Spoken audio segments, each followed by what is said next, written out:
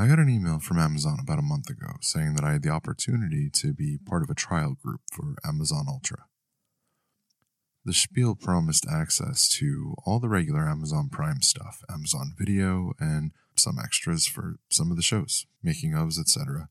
Amazon Music, which, to be honest, I've never used. I've got Spotify for that. And a new delivery plan. For a hefty monthly fee, I could get unlimited immediate delivery on everything. Drones, apparently, hence the cost. They said it was fast and discreet.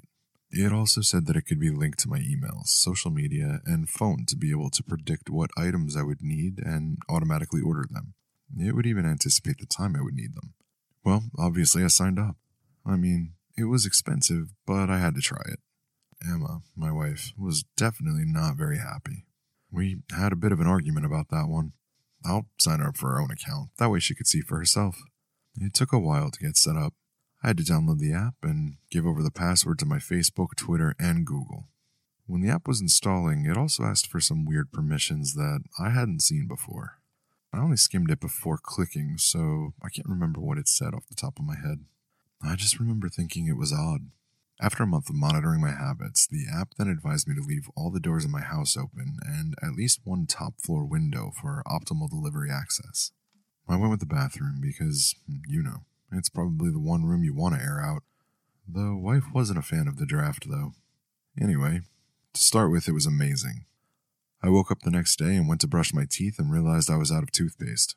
I hopped in the shower, and as I got out, I heard a whirring sound, felt a slight breeze, and lo and behold, there was a new tube of toothpaste in the little package on the sink. Emma went to an office party, and suffice it to say, I was especially pleased to see a parcel containing a new package of super soft toilet paper, chilled by the early morning sky. The drone was hovering by its gifts, waiting for me to acknowledge the delivery. I pressed the green button to signify I wanted the product, and it flew off, back to wherever it came from. When the missus said she was going on a business trip, there was an 8-pack of beer and a Blu-ray waiting on the coffee table for me without even a thought, all accompanied by a soothing whir. It had started to anticipate my wants. If you'd asked me then, I would have given the service 5 stars, no questions. There were restrictions, however. You couldn't just order yourself items to anywhere.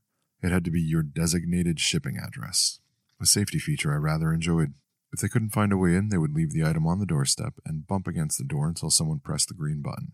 I thought it was strange, but the email did stress how discreet the service was, so I didn't complain too hard. After all, these things were so convenient. So, when I heard a gentle knocking on my door, I knew what to expect. Instead of some treat I hadn't thought of in its delivery basket, it was a long box. The box was ripped slightly.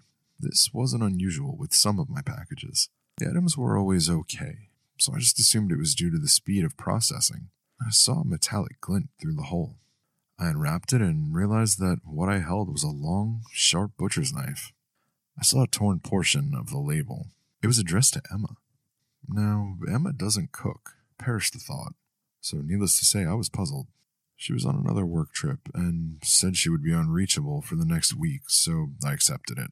A few days later, 2 more packages turned up, also addressed to Emma. I shouldn't have opened them, but curiosity got the best of me. It was a bone saw and duct tape. I had no idea why she would want them. The tape I could understand, but who needs a bone saw? She worked in an office, for God's sake. Slowly, more packages arrived, each one filling me with an increasing sense of dread. A pair of ladies' black leather gloves. Emma never wore gloves. Rat poison? We have no rats. And a huge jug of drain cleaner, the industrial kind. The kind that melts flesh. I tried calling her to check that these were legitimate deliveries, but, as promised, her phone cut straight to voicemail. So I accepted them. They were easily returned, and despite my nagging sense of unease, there had to be a reasonable explanation for it. I was just letting my imagination run riot. I awoke on the day of Emma's return with a sick feeling in my stomach. I hadn't been sleeping for the previous few nights and was exhausted.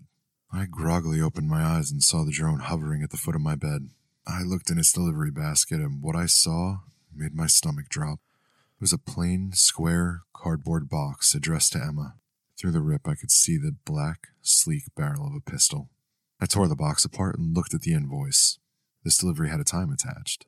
It had arrived an hour early. My heart lurched. Everything else I could dismiss as an error or a glitch, but this gave me a time. This gave me a method. Amazon was doing its job as advertised. I knew she had planned to kill me and wanted to make things as easy as possible. I was just lucky enough to have signed us both up. As I hit the reject button on the drone, I heard the key in the door. My relief at watching the weapon fly out of the open window was swiftly replaced by rage. After all of our years together, she would do this to me? Now that I think about it, she's never in the house. As she walked up the stairs, I imagined her with 1,000 lovers, drinking champagne and laughing as they plotted their lives after the minor inconvenience that was my life had been removed. She walked into the bedroom and I screamed at her that I knew what she had planned to do. She just laughed in my face. In my face. The red mist of my fury descended, and through the rush of blood in my ears I heard a faint whir. I felt the drone put the hammer in my upraised hand, and as I brought it down onto my former lover's head, I saw her smile turn into a look of fear.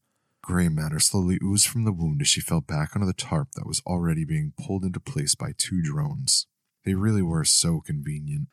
As I poured drain cleaner onto her body, a thought gave me pause. You know what? I don't think I ever did sign her up for an account.